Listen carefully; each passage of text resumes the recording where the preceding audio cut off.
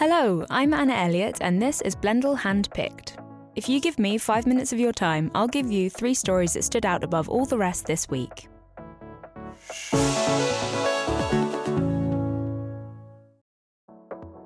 My first pick today is a scary but important piece in The Economist about how the world wasn't prepared for the coronavirus, and it's not prepared for other potentially existential disasters either. To clarify, this isn't your usual hand-wringing over how experts had predicted the pandemic and governments refused to take action. This is a bigger discussion that, while prompted by the current crisis, goes in a whole new direction.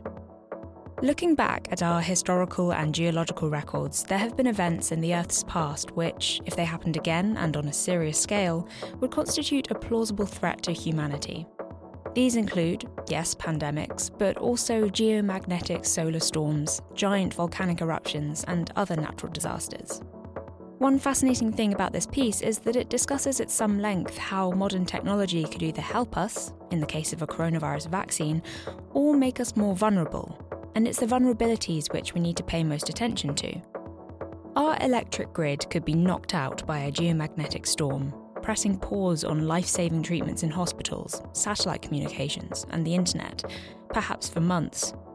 And that's before you even get to the catastrophes we may yet bring upon ourselves, such as nuclear war, climate collapse, the releasing of bioweapons, or runaway artificial intelligence. One author quoted here adds up all those risks to put humanity's chances of being faced with an existential threat in the next century at 1 in 6. But the point here isn't to despair, it's to emphasise how important these risks are and how governments should prepare for them. There is good news. We're not prepared for these things on a global scale at the moment, but we can be. There are promising signs that early warning systems are starting to be put in place, and there are clear steps we can take to make sure we're not caught out unawares. You can find out more from this 12-minute piece in Friday's Economist. The link is in the show notes.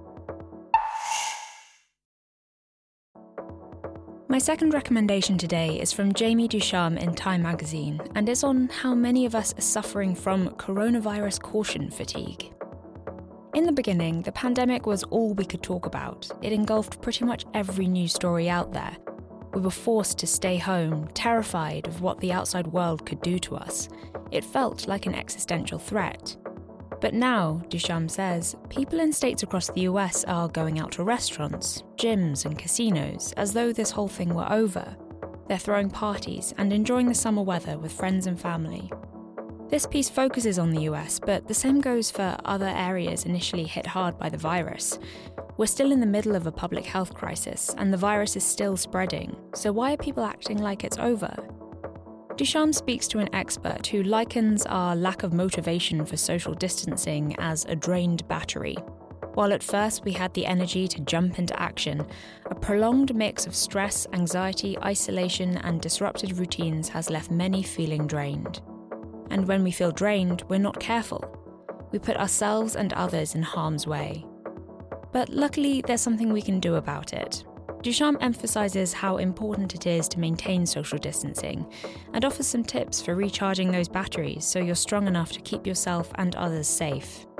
What follows is a combination of small switches you can make in your mindset to, in effect, recalibrate how you're thinking about the crisis. You can find them by clicking on the link to the 4-minute story in Saturday's Time magazine. Last up today is a piece by technology researcher Alexandra Samuel in the Wall Street Journal, where she admits that she knows all the rules on cybersecurity, but breaks them anyway. I think this piece will resonate with a lot of people. It certainly does with me.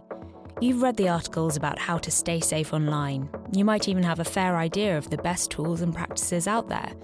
But so many of us still use awful passwords, accept cookies on websites we visit, and fail to use two-factor authentication when accessing accounts. But if even Samuel struggles with those same problems, there might just be hope for the rest of us. She's been writing about tech for over 2 decades, so why is this expert falling at the same hurdles we are?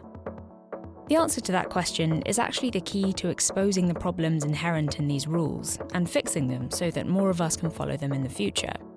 Samuel goes on to track through some of the rules she breaks, systematically explaining why she breaks them and how the rule can be made easier and therefore more followable. The first example is an in-depth look at why password managers are harder to use than we might imagine. They seem like a great idea. They generate complex passwords, a different one for each site, and keep them in one easily accessible vault.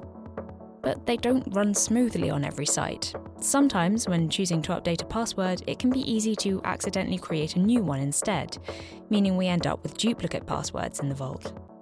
Some people, like Samuel, might have multiple password managers running at the same time, which can confuse the matter when you can't remember which login you saved where.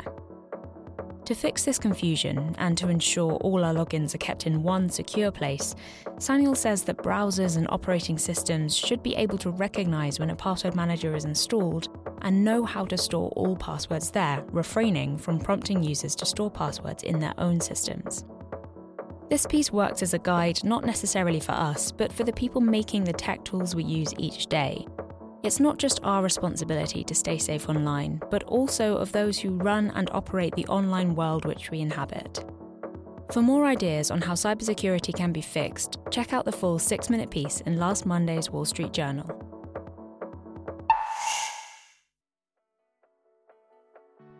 Thanks for joining me for this week's Top Stories.